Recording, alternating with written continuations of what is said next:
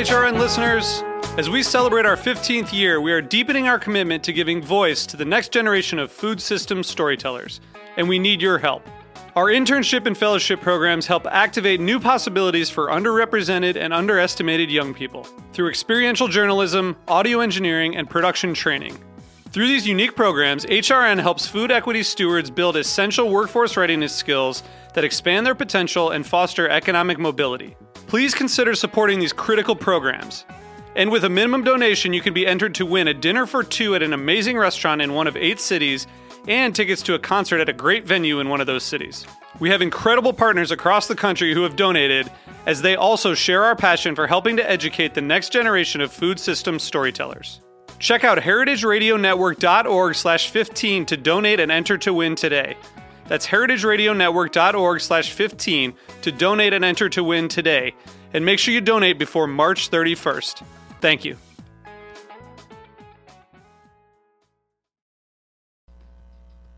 Hey, what's up? This is John Norris, and you're listening to the Heritage Radio Network. Broadcasting live from Roberta's in Bushwick, Brooklyn, you're listening to heritageradionetwork.com.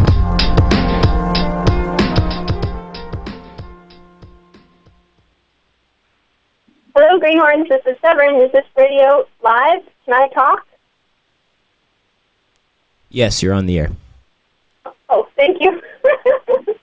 Hello, Greenhorns. This is Severin. This is Greenhorns Radio, radio for young farmers by young farmers, coming to you from Bushwick and, in this case, Hudson, New York, and Stuyvesant, New York. This is an interview with David from Monkshood Nursery. Hi, David.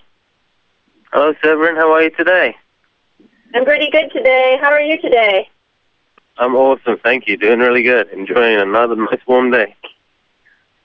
So it's another warm day on the Hudson River in Stuyvesant. Tell us what that means for you, what you have going on under the sun. What I have going on under the sun is 6 acres of vegetables, about a third of which is being planted, and we have a lot of irrigation running to accommodate all this dry weather that we have coming on. We also have, because of all the last year's inclement weather for growing in, we have 3/4 of an acre of greenhouse crops this year. So we have about half an acre of organic salad that's coming through that's just looking spectacular.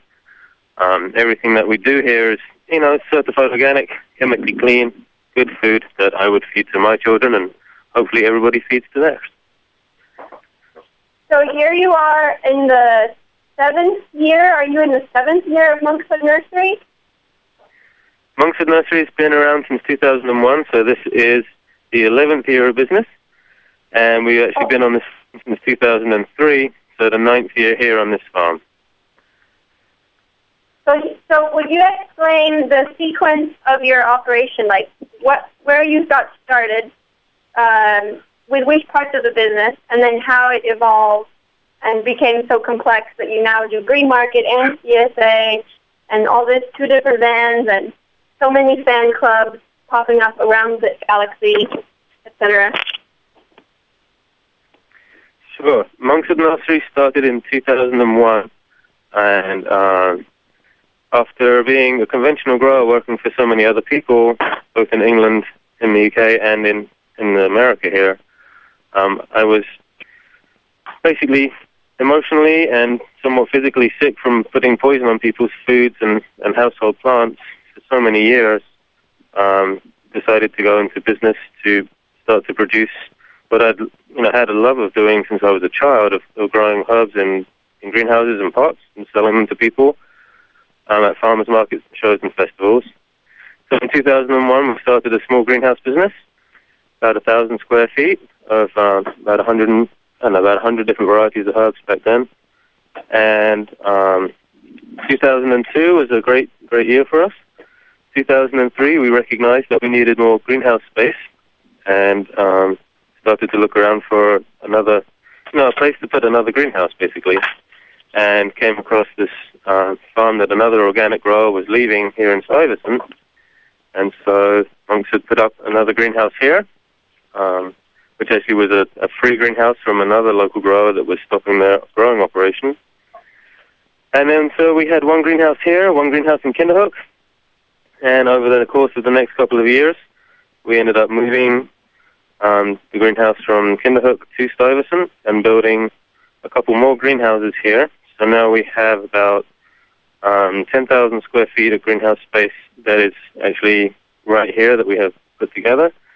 And then in 2003, when I moved the greenhouses here, I walked around and dug some test pits in the soil that's actually on the 82-acre farm that Monkshood is residing on, and discovered that the soils here are just unbelievable, and I would be such a fool not to produce organic food here, organic vegetables here. So with the help of a lot of friends and mentors and the good people around, started just with 1 acre of vegetables with a walk-behind tractor, kind of Elliot Coleman inspired to do it that way around. And from then, that 1 acre and local farmers market, to 2 acres and a little more farmers market, and then to 4 acres. And then I had a wake-up call when I realized that I was putting lights on this walk-behind tractor so that I could go in the day and the night to go around and around and around and around. And so I took a step back and had a look at the operation and how it was growing. And about 2005, 2006,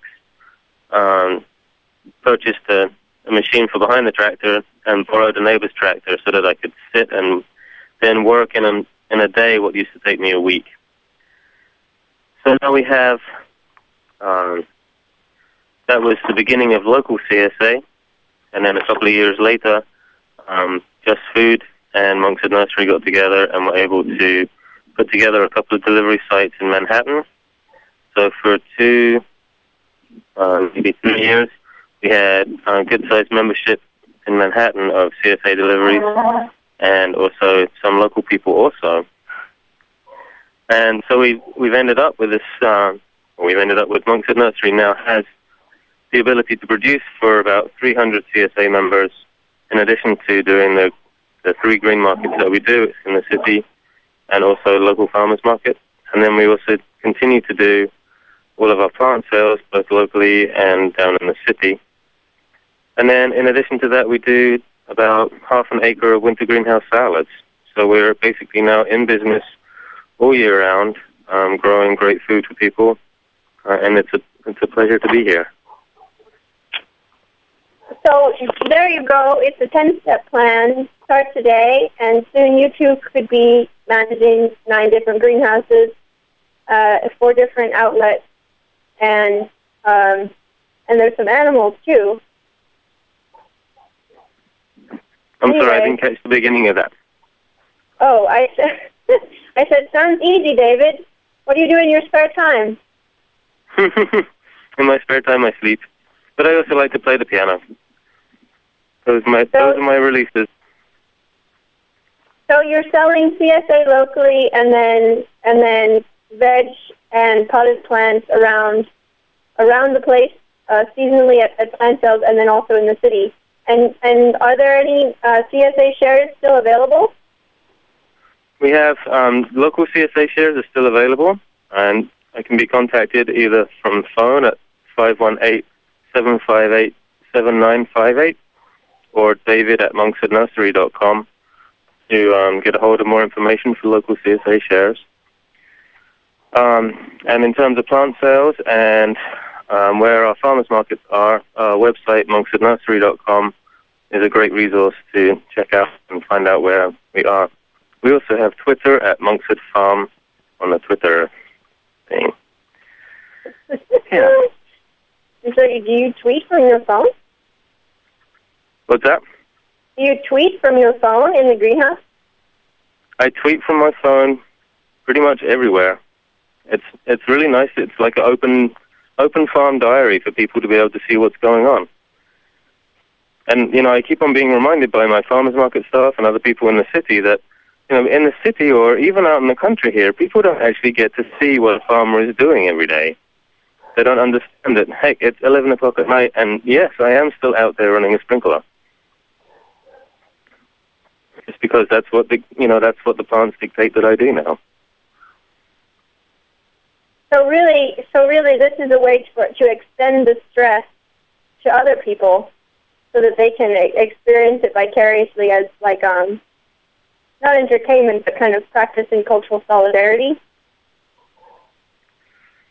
I think people really like to see the amount of energy that a farmer puts into producing the food that they eat.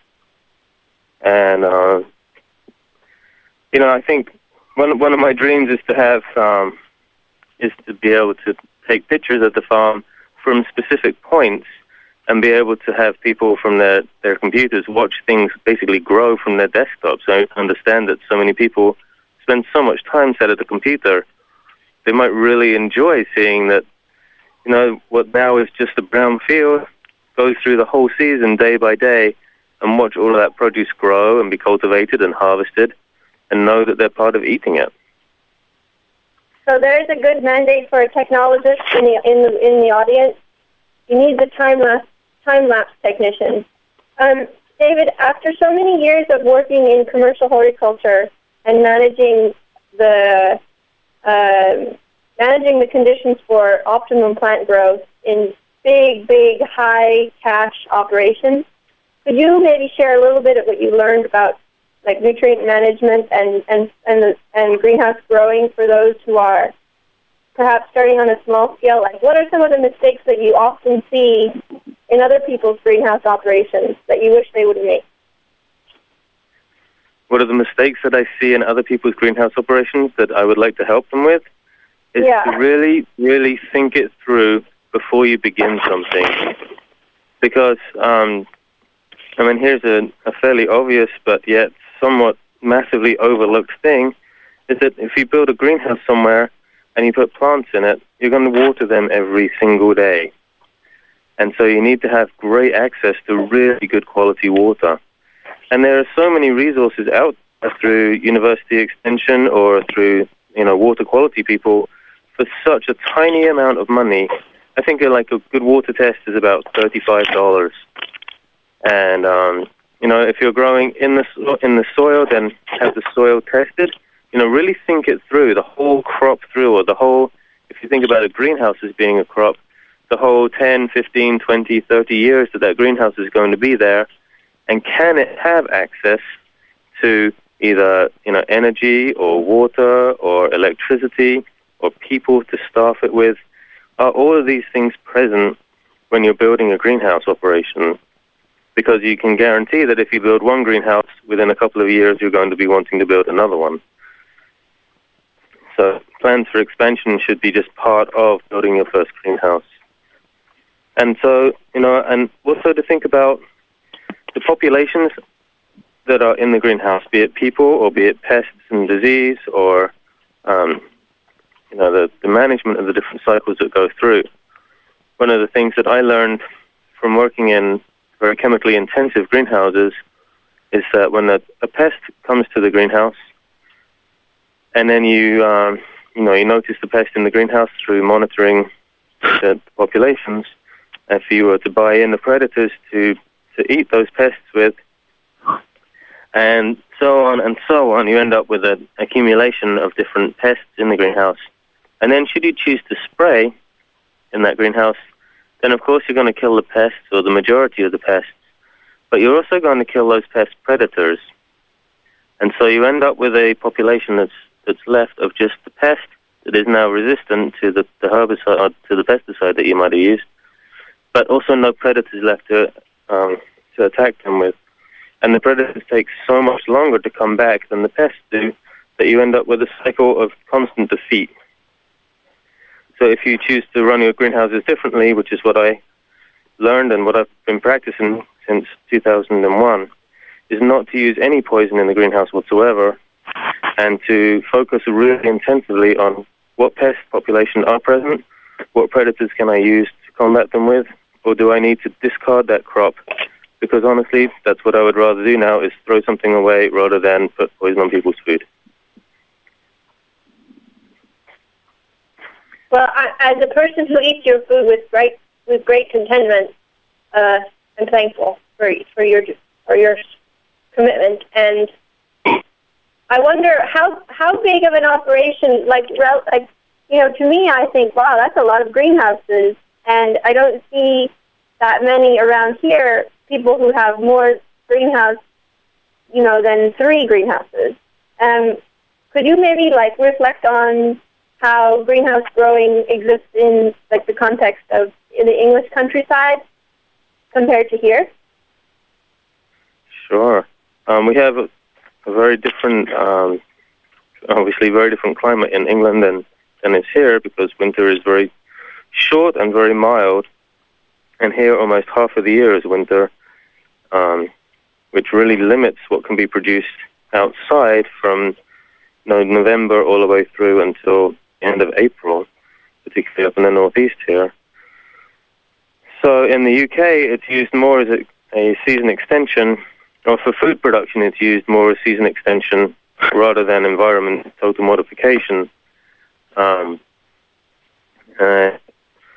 It's very interesting that just covering crops outside with what I call it hay grove tunnels or very simple greenhouse structures really reduces the water requirement of the crop and increases the crop quality, so that the shelf life of the product and the quality of the product goes dramatically up, and the inputs that are required to produce it go significantly down. So it's in the UK, there's many acre after acre after acre of row tunnel crops, and in the US, we're starting to see more and more of it, particularly up here. But of course, the structures have to be different because of the snow load that occurs or can occur here in the northeast. And do you anticipate that will continue, that we'll see more and more as the local food market share increases, that we'll have more and more winter growing, and that we'll follow Elliot Coleman right down the rabbit hole of four-season growing and follow you along with him? I think it's really simple to see that for good, fresh, local food, depending on crop selection, the high tunnels and the row cover for outside production, or for in the greenhouse production of winter crops, is just going to continue to expand and expand and expand. It becomes really apparent when you eat a salad that was harvested yesterday compared to a salad that was harvested 2 weeks ago and then shipped halfway around the world. It becomes so apparent just in our own testing system, just as people eating food. Which one do we want to eat? We want to eat yesterday's food, or food that is measured in how many hours it was since it was harvested, instead of when does this become unacceptable for human consumption. We're going to see a massive change in that trend, and I think that a lot of that can be dictated by, or the use of the winter greenhouses is going to increase demand for that exponentially. I hope that you're right. I feel that you might be right. I would like to be a part of that direction. And so, as a final question, as you've gone along this way, where have you turned for inspiration and support? Where would you counsel others who are navigating, especially coming from a land? Here you came into America and started very, very small, and managed to be now on quite a significant land base. Will you reflect a little on the attitude or the institutions that allowed you to get to that place? Sure. But just in contrast, when I was working in conventional agriculture, horticulture, I felt that most neighboring businesses were not interested in communicating with each other, and everybody felt that it was a very competitive marketplace.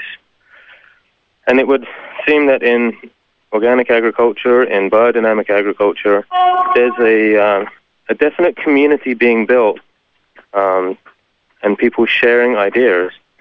And so it has been, it will continue to be, and it always has been, a pleasure to be a part of this community of people who actually really are passionate about what they're doing, passionate about the food that they're making, and about the communities that they're building. And there is no problem, for example, in many growers coming together to put together an order that will fill up a tractor-trailer load, say, of potting soil or whatever it might be, so that we can all share the burden of these very high expenses. Which I never saw that really in conventional ag. It was, spit in the eye of your brother rather than feed your brother. And here in the Northeast, thanks to many, many organizations, Greenhorns included, it's definitely a case of let's feed everybody good food. Good plan, good plan. So now, here we are, it's April. It's really hot, you've got a lot to do. You're very kind to come on the radio and tell us about the business and the sequence of the order. And David is also a presenter at Hawthorne Valley for their Farm Beginnings class, which is a farmer training program sponsored by the USDA's Beginning Farmer and Rancher Development Program. It's a business planning course for young and beginning and new and old and retiring beginning farmers. What do you need from the world? And if somebody was interested to figure out what they could do to be in support of your mission, what could they do? What I would love to see for the future of Monkshood Nursery is for it to add to the learning base for the young farmers or for new farmers, people who are coming from whatever background and want to learn how to produce and how to follow through all the way through from getting their hands dirty initially all the way through to the final product at market and being at market repeatedly. And I think the location of Monkshood Nursery and the community that it's building is going to provide an amazing base for bringing on new farmers, helping them through the first struggles of being in business, and then sending them on so they're in a position to lease land from other farmers. So I think that my part in this is to continue to do what I'm doing, which is to produce lots of food and keep on building the community. And I think that at some point somebody is going to come along who says, hey, I can help you with this idea of growing new growers. Oh, I like that idea. And then also I think you have some CSA shares for those who are listening in the Hudson Columbia County region. What day is your pickup at the farm? Pickup at the farm is on Fridays, and we harvest on Thursday and Friday for the pickup shares. And there are still shares available. Sounds like a plan. Favorite books, final thoughts? Anything else that we didn't make any mistakes, did we? No. No mistakes. No, choose with your mouth and choose with your dollar. Choose with your mouth and choose with your dollar. So that's another episode of Greenhorn Radio. This has been David from Monkshood Nursery in Stuyvesant, New York, right on the Hudson River. Beautiful farm, certified organic, and a great place to learn and a great place to eat. This is a good week to think about this coming season and think about what you'll do with your precious weekend moments. If you're considering some weekend adventures, I hope you will consider Farm Hack. That's the weekend of the 28th and 29th of April in Burlington, Vermont, and in Essex, New York. It's a 2-day-long collaborative workshop between farmers and engineers hosted by Farm Hack, Essex Farm, Intervale, NRCS, Nationally Owned Farmers Coalition, Greenhorns, and the weekend following is the New York City Book Fair. It's a fair for books about food, farming, and cooking. There's also a Possibility Posse on the 5th of May, the collaboration between Greenhorns and Trade School. That's in the city. The weekend of the 12th of May is the Brooklyn Food Conference. There's really something going on pretty much every weekend, and if you plan ahead and carpool and psych yourself up, you may be able to tear yourself away from your greenhouse duties. But plan ahead. So thank you all for listening, and talk to you next week. Bye-bye. Thank you, Severin. Thank you, David. Thanks for listening to this program on the Heritage Radio Network. You can find all of our archived programs on heritageradionetwork.com, as well as a schedule of upcoming live shows. You can also podcast all of our programs on iTunes by searching Heritage Radio Network in the iTunes Store. You can find us on Facebook, and follow us on Twitter for up-to-date news and information. Thanks for listening.